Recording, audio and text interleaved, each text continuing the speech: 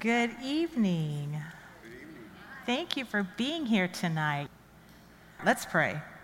Father, we love you so much, and we are so blessed by your word and the truths that we find in it over years and years and years of reading and studying your word. We thank you that there's always something new, there's always something fresh, there's always something that can speak to our hearts. And we pray tonight, Lord God, that you would do just that through your word, through this message, that you would just challenge us and you would speak to us, and that we would go home knowing you better, knowing how to serve you better, knowing how to live a healthy life in your sight. In Jesus' name, amen. I hope that you have been enjoying the series, the Art of Living series that's been taking place over the last several weeks. And tonight, I have the honor of closing out the introductory section of the series with Proverbs chapters 6 and 9. Now, in my studies, I use several different things. I use some one-year Bible devotionals, and I use some commentaries. I'm just going to tell you that now, so we got that over with, okay? There are so many different topics covered in these two chapters of Proverbs, especially in chapter 6. And I thought it would be wise tonight not to go through these chapters line by line and try to explain every single verse, but instead to kind of focus on wisdom versus folly, what those two things look like, and how we can live a life of wisdom. Solomon authored the book of Proverbs, and he is known for his wisdom. Yes. Let's just take a quick jump back into just a little bit of his story, just to set the stage. In 2 Chronicles, this scripture is not in your notes. 2 Chronicles chapter 1, verses 6 through 12, it says this: Solomon went up to the bronze altar before the Lord in the tent of meeting and offered 1,000 burnt offerings on it. That night, God must have been impressed, because that night God appeared to Solomon and said to him, "Ask for whatever you want me to give you." And Solomon answered God, "You have shown great kindness to David, my father, and have made me king in this place. Now, Lord God, let your promise to my father David be confirmed, for you have made me king over a people who are as numerous as the dust of the earth. Give me wisdom and knowledge that I may lead this people, for who is able to govern this great people of yours?" That's what he asked for. God said to Solomon, again, I think God was impressed, "Since this is your heart's desire, and you have not asked for wealth, possessions, or honor, nor for the death of your enemies, and since you have not asked for a long life, but for wisdom and knowledge to govern the people over whom I have made you king, therefore wisdom and knowledge will be given to you, and I will also give you wealth, possessions, and honor, such as no king who was before you ever had, and none after you will have." Wow, that was quite an exchange, wasn't it? Pretty impressive. So if you think about Solomon and how he chose to start out his ruling, his kingdom, he chose wisely. Of all the things he could have asked God for, he asked for wisdom to govern his people. So he started out choosing the path of wisdom. He started out seeking after God and pursuing a life directed by God. But in the latter part of his life, towards the end of his life, he got off track. And he began to move away from God being his number one pursuit. And he compromised what he knew was right. He began to lean on his own ability and his own wisdom and his own desires, and he ended up making a mess of a life that was pretty good. I guess we could say that Solomon was an expert. He's writing these passages that we're looking at tonight, and I guess we could say he was an expert on wisdom and on folly. That's kind of crazy, isn't it? So folly has been defined as trying to make sense of life apart from God. Trying to make sense of life without God in it. That is how we define folly tonight. Whereas wisdom is respecting God and honoring Him by allowing His Word to be the guidebook for your life. Have you ever seen the cartoons where there's an angel on one shoulder and a devil on the other? Yeah, we've all seen those pictures. Well, that's what's happening in our life every day. There are two voices calling out to us every day, and we're going to hear about those in these passages that we read tonight and we study. These two voices have two names. One is named wisdom, one is named folly, and they are both calling out to us all day, every day.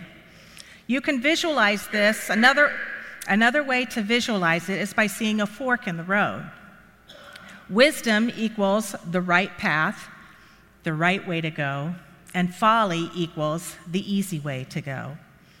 Every day we're faced with millions of decisions, and we have to decide what we're going to do. We have to decide the path that we're going to take.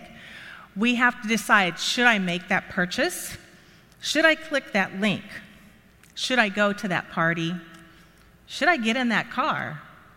Should I say what I'm thinking? So many decisions, and each of us can lead us down a path of wisdom or a path of folly. Let's start out with chapter 6. This chapter starts out with a continuation of instruction of a father to his son, maybe Solomon to his son. And that's what was happening in the prior chapter, chapter 5 as well. In this chapter, Solomon is giving a warning of things that can trap us. He is trying to tell us how we can be wise and avoid the potential entrapments in life that we face each day. He tells us there's lots and lots of ways that we can be trapped. We can be trapped by finances. Have you ever been trapped by finances?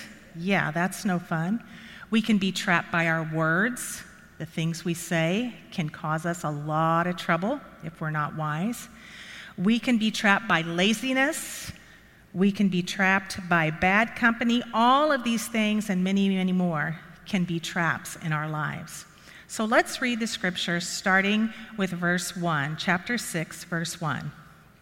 And I'm going to read through verse 5. My son, if you have put up security for your neighbor, if you have shaken hands in pledge for a stranger, you have been trapped by what you said, ensnared by the words of your mouth. So do this, my son, to free yourself. Since you have fallen into your neighbor's hands, go to the point of exhaustion and give your neighbor no rest. Allow no sleep to your eyes, no slumber to your eyelids. Free yourself like a gazelle from the hand of the hunter, like a bird from the snare of the fowler. If we lack wisdom, we can be trapped like an animal in a snare or a net. I think that is a wonderful picture, a wonderful word picture to help us understand what can happen if we don't practice wisdom in our lives. The first thing that we want to talk about is the trap of our finances. We must master our finances. One of the areas in life that requires self-discipline and wisdom is our finances. There are plenty of financial traps. Unmanaged debt, you're just in so far and you don't really know how to get out. It just keeps piling up and piling up.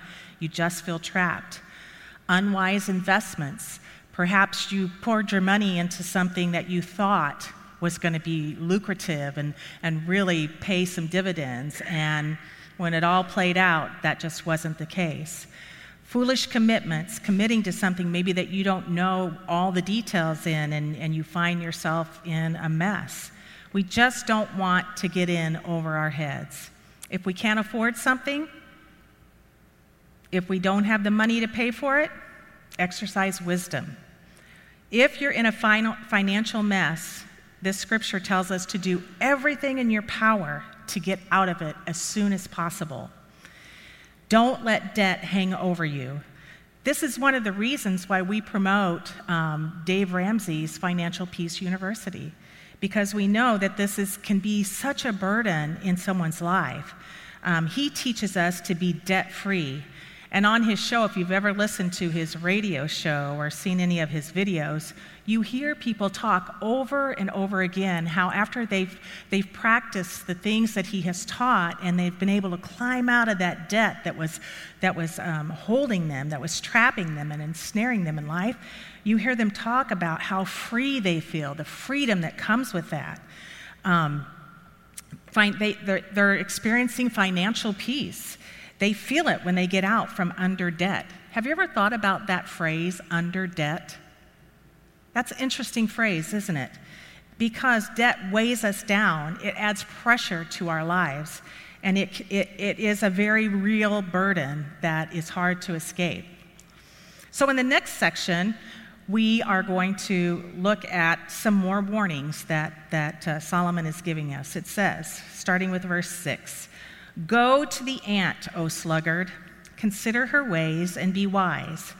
Without having any chief, officer, or ruler, she prepares her bread in summer and gathers her food in harvest.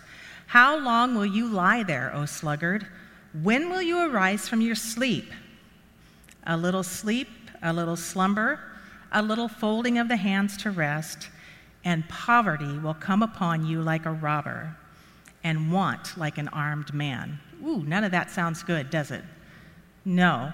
In this scripture, clearly, Solomon is talking about laziness, but also we can look at it as being a master of our time, thinking about how we're spending our time. The Bible, especially in the wisdom-filled book of Proverbs, compares the cause and effect relationship between hard work and rewards and laziness and ruin. It talks about it over and over again. In this passage here, Solomon points to the ant who demonstrates wisdom in planning and thinking ahead. The ant has nobody pushing him, nobody telling him what to do, no leader saying you gotta get this done and you gotta get that done. He is just getting things done. So what can we learn from him? You think an ant, what can I learn from an ant? Remember those ant farms they used to have? I don't know, do they still have those ant farms? I used to look at those when I was a little girl and I think, man, they never stop. They just keep going and going and going and going and going and going. It's kind of like my mother-in-law. She's always on the move, going and going and going and going, and busy, busy, busy. What can we learn from them? We can learn self-leadership. We can learn self-motivation, take an initiative. All of these are great qualities and produce hard work in your life. Nobody is telling the ant what to do, but he's always making preparations for what's ahead. He's not living in the moment, but he's planning and thinking about the future. The word has a lot to say about laziness. It has a lot to say about being slothful, about procrastination, and being a sluggard. Have you ever watched a slug? Have you ever watched them move? You got to watch for a long time because they don't move very fast. It's not very exciting. None of these qualities, laziness, slothfulness, procrastination, being a sluggard, none of these qualities are synonymous with wisdom. And they're actually quite the opposite, in fact. So here's just a few scriptures that, as I studied, and these are not in your notes either, as I studied, here's just a few scriptures that move us towards being hardworking people of action. They should move us to the hard work habits of the industrious ant that's described in chapter 6. Colossians 3:17 says, "And whatever you do, whether in word or deed, do it all in the name of the Lord Jesus, giving thanks to God the Father through him." Have you ever been quoted that scripture before? Has anyone ever quoted that to you when you were about to do something or you were representing your church or some Christian organization, and people tell you, you have to do the job right because you are representing Jesus Christ. And as we keep that in our minds, we should be motivated to do what we might call here at Calvary above and beyond what's expected. Then in Colossians 3:23, it says, "Whatever you do, work at it with all your heart, as working for the Lord, not for human masters." Again, don't just do something. Don't you hate to see someone do something halfway, half-heartedly, not fully in? The scripture tells us, don't do it that way. Work at it with all your heart, just as if the Lord were standing over your shoulder watching, because he is. Do it as if he's right there watching you and going to give you a grade on how you perform. And then in Ecclesiastes 9:10, it says, "Whatever your hand finds to do, do it with all your might." Again, work hard, be a hard worker. Take a lesson from the ant. In one of the studies that I looked at, they made this statement: your work ethic can be more valuable than your skill set. And what they were pointing out there is there are some people who they kind of got it going on. They're just kind of gifted, and they're able to do things really well. But sometimes those people just kind of glide by on that. They just kind of lean into their talents, and they get things done, but they really don't work hard at it and do it as well as they could.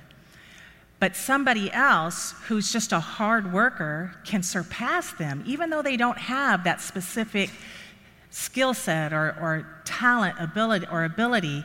They can surpass them if they work hard and they're determined to do the very best that they can do and to work hard continuously. So I just want to challenge you. We need to work hard. We need to be diligent and let our eagerness keep us moving forward so that we can be an inspiration to other people when they see how we are determined to do things. Something that pops to my mind is our ladies' gathering, Refresh. My goal is always when the ladies come into the room, when they walk into the room on those Thursday nights, when they walk in and they see everything, I want the room to scream to them, someone here cares. Somebody cares that I'm coming here tonight. And so from the moment they walk in to the moment they leave, I want to serve them. I want them to feel comfortable. I want them to enjoy the atmosphere of the room. I want them to get something from what God wants to say to them that night.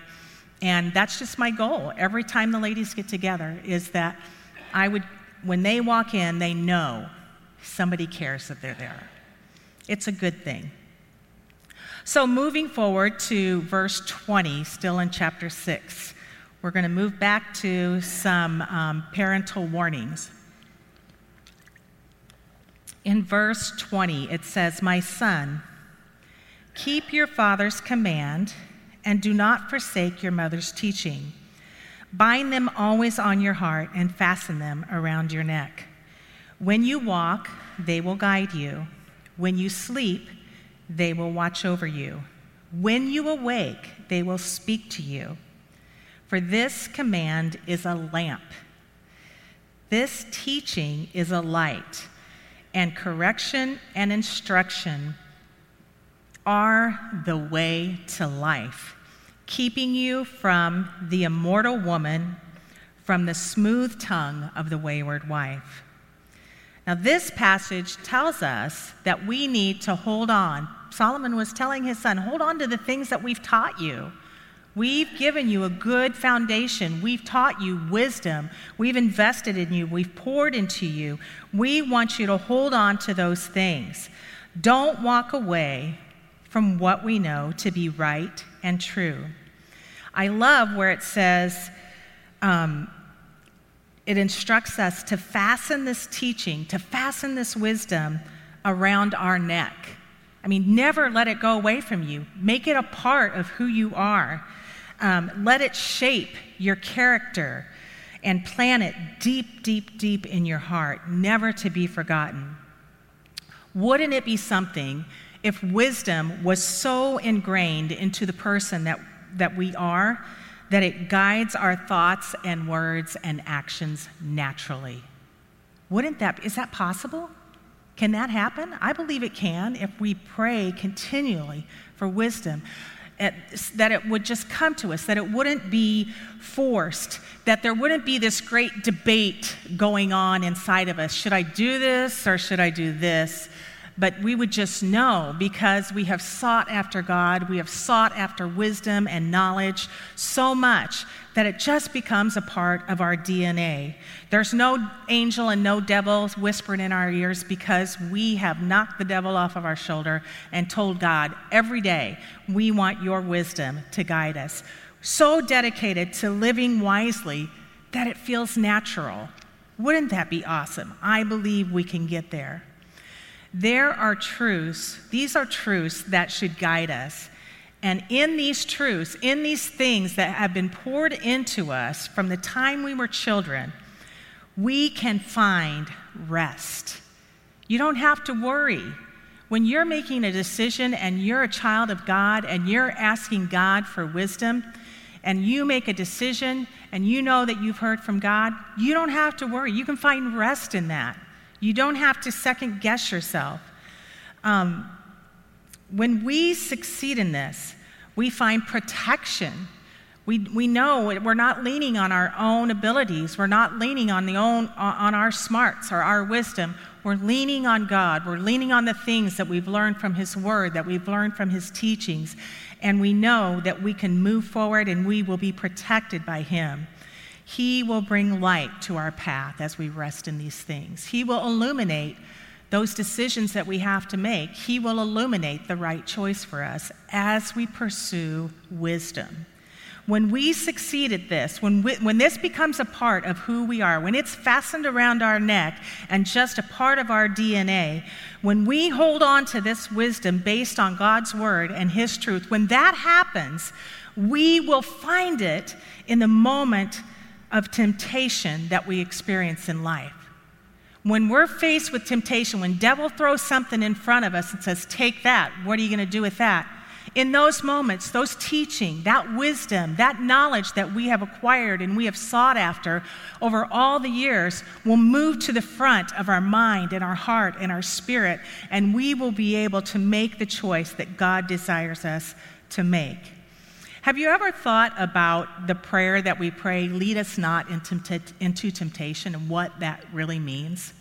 Sometimes we might think that means we're asking God to, remove the things that tempt us from our lives, to take them out of our path so that we don't have to face them. That's not at all what that prayer is. When we ask God to lead us not into temptation, we are praying for God to change our desires. We are praying that those things that once were tempting to us, because we desire God, because we desire His wisdom so much, those things that were once tempting to us are now unappealing. They are now distasteful to us. They are now unsavory to my heart, unattractive to my eyes. I don't want to look at that woman anymore. I don't want to look at that man anymore.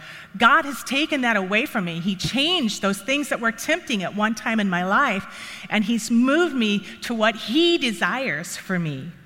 And He takes those things and makes them unfulfilling to my mind and my spirit. So that's chapter 6. Are you ready for chapter 9? All right. Chapter 9 actually paints a pretty clear contrast between wisdom and folly. It talks about wisdom first. So, chapter 9, verse 1 says this: Wisdom has built her house. She has set up its 7 pillars. She has prepared her meat and mixed her wine. She has also set her table. She has sent out her servants, and she calls from the highest point of the city. Let all who are simple come to my house. Now, I'm going to have to ask Pastor to somehow illuminate for me sometime what those 7 pillars are. I didn't find that. I would really like to know what they are, the 7 pillars of wisdom that were set up. But I can I can bring out some other things. Wisdom is not just sitting idly by. Wisdom, we're referring to wisdom as a character now. Wisdom is calling out to you. Wisdom is inviting the simple. And if you'll remember, I think Pastor pointed out when the Proverbs talk about the simple, a lot of times we're talking about someone who is inexperienced, maybe someone who is youthful. But wisdom is inviting the simple to come in and share the feast. So wisdom is inviting us to her house to show us the way to life, how to experience life, to enrich us and to invite us to a feast, not in a gluttonous, pig-out manner, but in a way to come in and be enjoyed the way that God intended, to enjoy life the way God intended us to enjoy it. Verse 6 says, "Leave your simple ways, and you will live. Walk in the way of understanding." That sounds pretty enticing to me. I want to live. I don't want to just live. I want to live a full life. I want to live a life of wisdom and a life that pleases God. I want to discover God's wisdom in my life, and I want to know and understand everything that He has for me. I want to discover purpose and fulfillment as I seek after God's wisdom. I hope that is something that all of you pray for. Following after wisdom brings rewards. As we move forward in verse 7, we begin to receive some warnings of folly. It says, "Whoever corrects a mocker invites insults. Whoever rebukes the wicked incurs abuse. Do not rebuke mockers, or they will hate you. Rebuke the wise, and they will love you. Instruct the wise, and they will be wiser still. Teach the righteous, and they will add to their learning. The fear of the Lord is the beginning of wisdom, and knowledge of the Holy One is understanding. For through wisdom your days will be many, and years will be added to your life. If you are wise, your wisdom will reward you. If you are a mocker, you alone will suffer." This portion of Scripture makes a very clear distinction between wisdom and folly through how we deal with criticism. How many in here like criticism? Thank you for being honest. In verse 7, it talks about someone giving us criticism through mocking us or making fun of us. And it tells us there's no point in giving a response to that.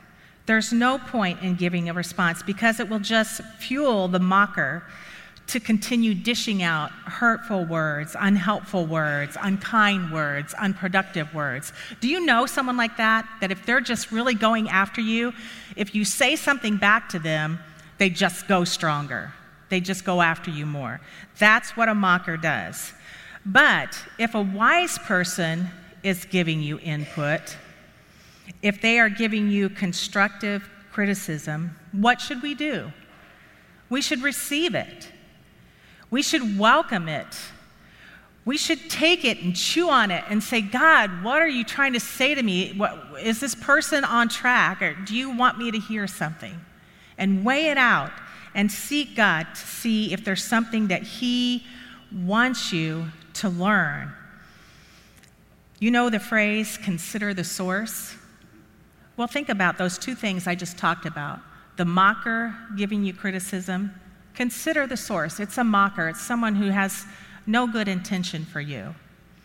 And then also the wise person giving you advice, giving you constructive criticism. Consider the source. It's someone who has experience, who is a godly person, who is seeking your good, and maybe telling you things that aren't easy to hear.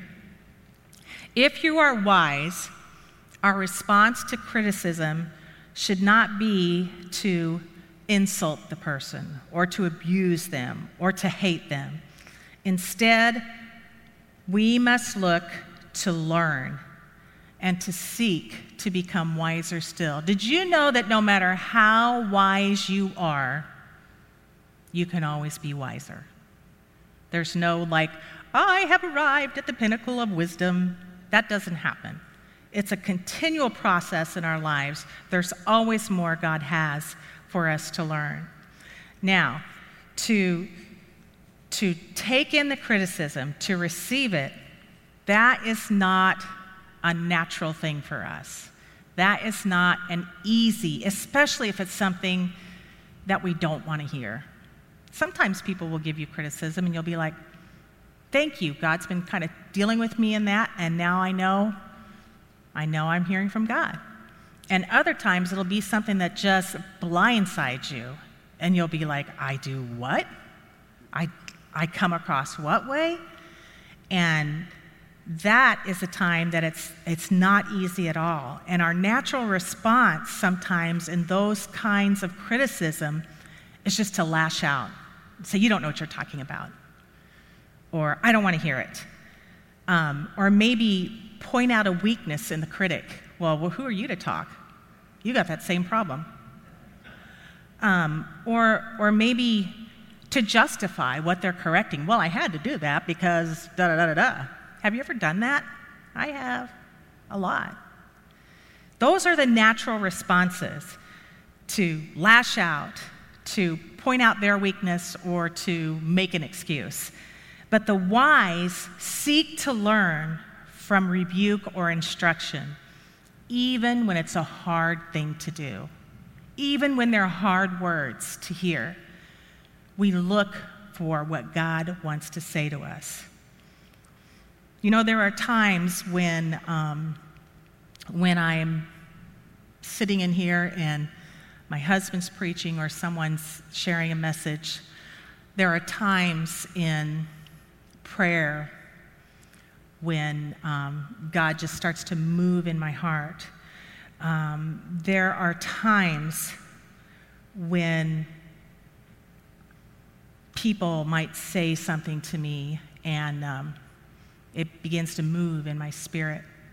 There are times when I'm reading the Word and something that I may have read a bunch of times before, suddenly God just stabs me with it. And He says, listen to this today. We should welcome God moving and working inside of us. When you feel that churning inside, it's not a comfortable feeling, but it's the moving and the working and the churning of the Holy Spirit refining us and shaping us and molding us into an image that is more like Christ. When we feel that happening inside of us, we should welcome that. We should welcome that God is working out the things in our hearts and our spirits that need to be just fine-tuned. They need to be changed. He does this, like I said, He does this through His Word. He does it through sermons. He does it in our prayer times. He does it through other people bringing something to us that they feel God has told them to say to us. I call these wonderfully painful ways that God works in our lives. It's wonderful and it's painful, but what makes it wonderful is you know you're being formed more into the image of Christ, which is what we should desire. We should desire to be more and more and more like Him. In verse 10, it talks about where wisdom starts.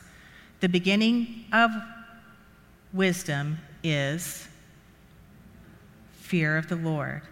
Wisdom starts by fearing the Lord, and that's not saying you should be afraid or scared of God at all. That's not what it's saying. Although there are times when you maybe should be. But what we mean when we say the beginning of wisdom is fear of the Lord is showing a respect for who God is.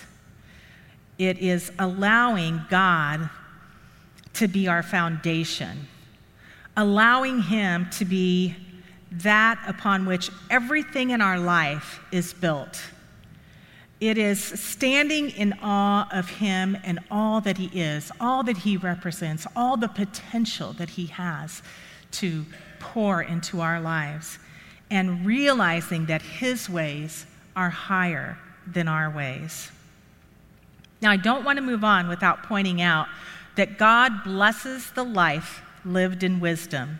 If you look back at verse 11, it says, in wisdom, your days will be many and years will be added. And in verse 12, it says, wisdom will bring reward. You know what he's doing there?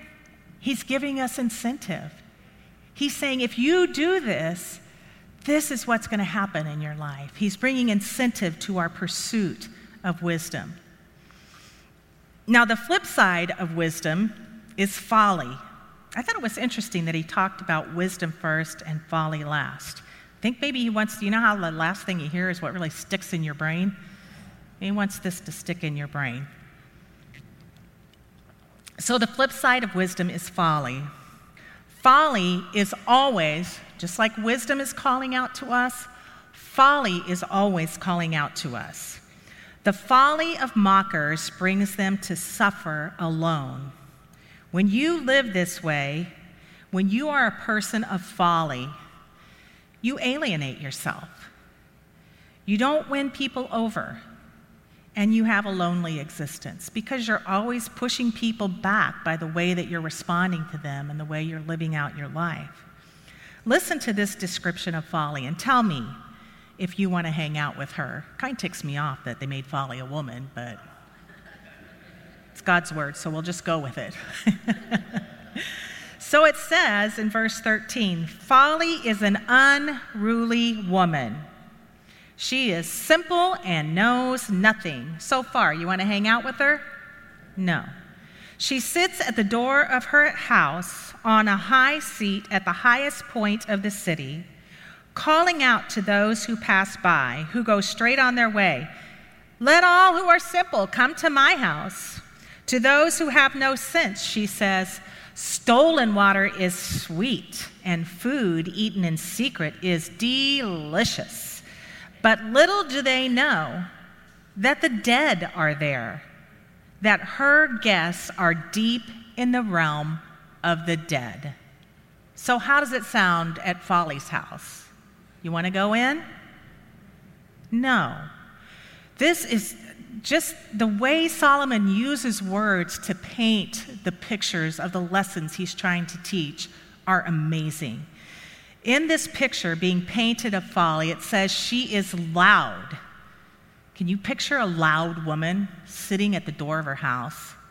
Picture that. Her temptations are many and her lure is strong. She's working hard to get people to come in. She is simple and not knowledgeable. So folly is a dumb blonde. That's not what it says. No, some translations actually say that she is stupid. Who wants to hang out with somebody who's stupid? She is seductive and calls out to all who pass by. She is screaming your name. She's calling out to you, come in here. Come see what I have. She's inviting you. Come to my house. Everything is free. The rent is free. You don't have to pay anything. Come on in. The stolen water is sweet. Take what you can get and don't think of paying any price for it. And the food eaten in secret tastes better. Have you ever eaten food in secret? I bet all of you have. You're supposed to be on this diet, not eating this or that, and you kind of find your little corner and your little treat, and you eat it in secret. And then afterwards, you're like, oh, why did I do that? Yeah, so this is a total deception. It's a total deception.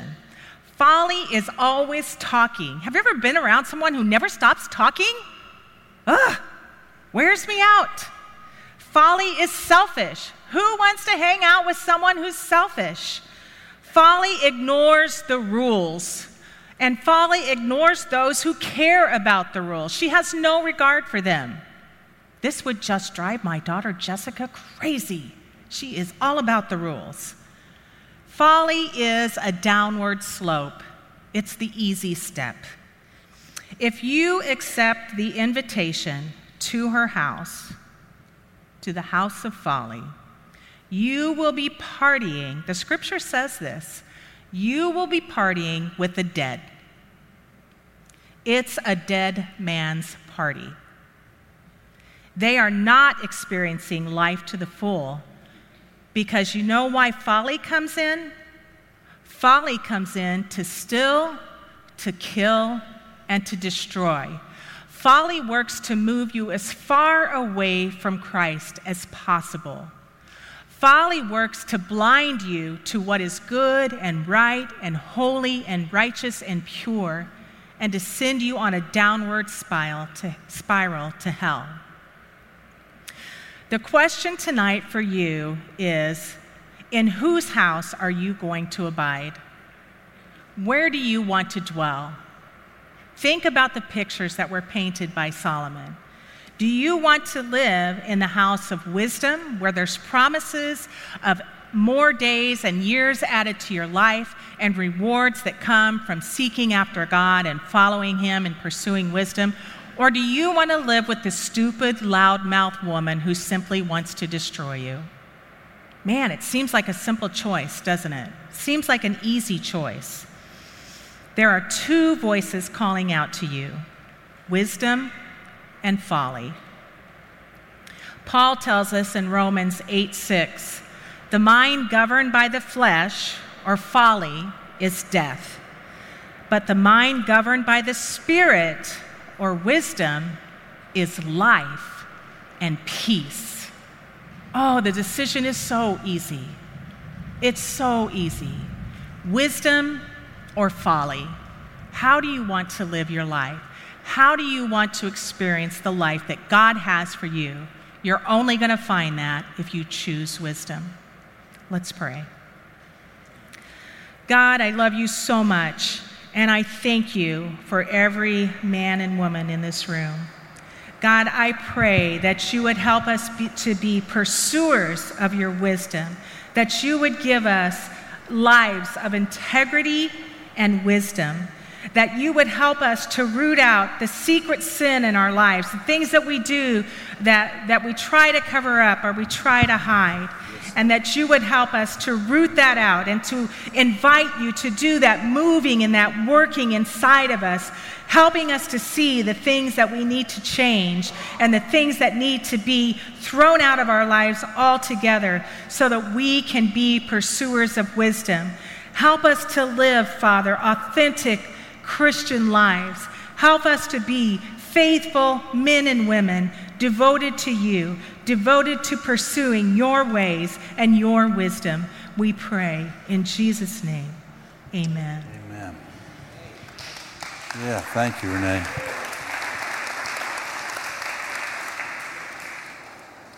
There's no sense in dismissing quite yet. You just get soaking wet if you went outside. Let me tell you two things that strike me about the qualities of a person with folly that I've seen. One is because the question Renee asked is so good, why does anybody want to be with them? One of the qualities is they can be very funny. They can really be cutting. They can be gossipy. They can be destructive in their words, and yet they do it in a funny way. And it's kind of entertaining.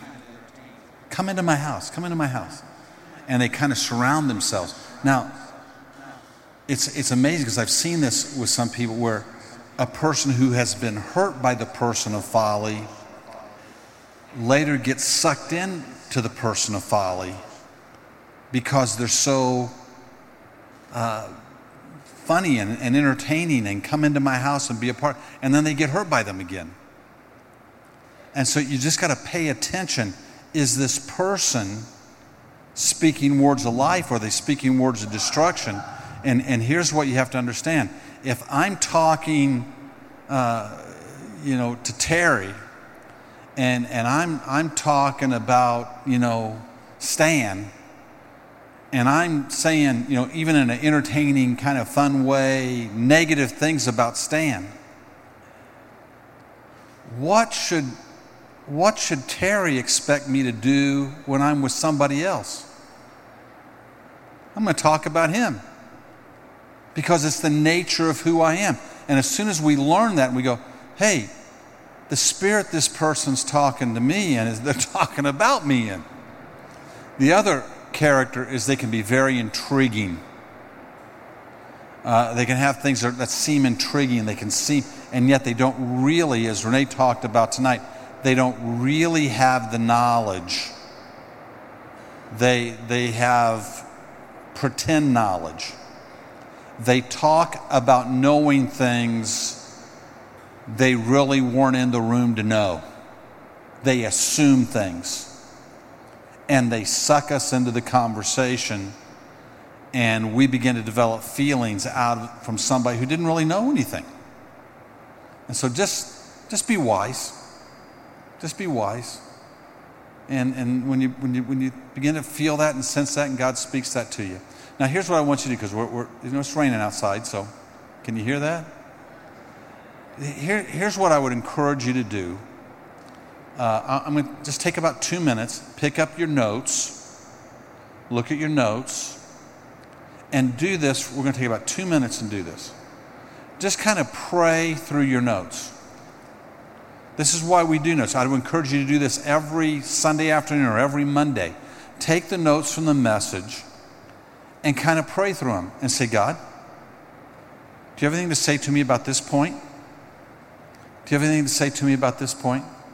So it's 8 o'clock. I'm going to take 2 minutes, and then I'll come back and we'll pray for us. But just kind of look at it and say, God, do you have anything to say to me? This is one of the ways you can really learn to hear God's voice, is when you take the time inside of a message to say, okay, God, what are you saying to me? That's why I wanted to do this tonight, because boy, there was a lot of great points in what Renee shared with us tonight. To take the time to just kind of work your way through it and say, God, are you saying anything to me about this?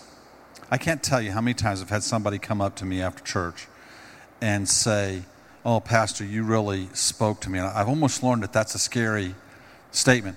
And it's the scary question to say, how? And they will, so many times I've had people look at me and they'll take one point, maybe even a small point in the message, and they will start unfolding something about how God spoke to them. What's happened in that? God wanted to speak to them about that issue. They didn't even hear the rest of the message. God was dealing with them about that one thing. And now they walk away going, boy, Pastor really spoke to me. You know what? The Lord really spoke to him that day. He was really talking to him that day. And so as we come in, listen, hungry and thirsting for righteousness. God, speak to me. Talk to me through a message like tonight. Really talk to me. Really teach me something. Really let me grab a hold of something. God will speak to you, and then it's up to you to obey him. Amen? Let's stand together and let's pray. Father, we want to hear your voice. We want to be a church that hungers and thirsts for righteousness, for we know we'll be filled. And so, Lord, I pray that we would approach your word on Sunday, on Wednesday night, as we read your word. Let us approach it with this intent to grow in you. I pray you'd bless the men and women who are here tonight. Let their lives and their light shine in this dark world for the glory of your kingdom. And Father, let us walk in the wisdom of your word and your spirit. In Jesus' name, amen. God bless you. Go in the name of the Lord.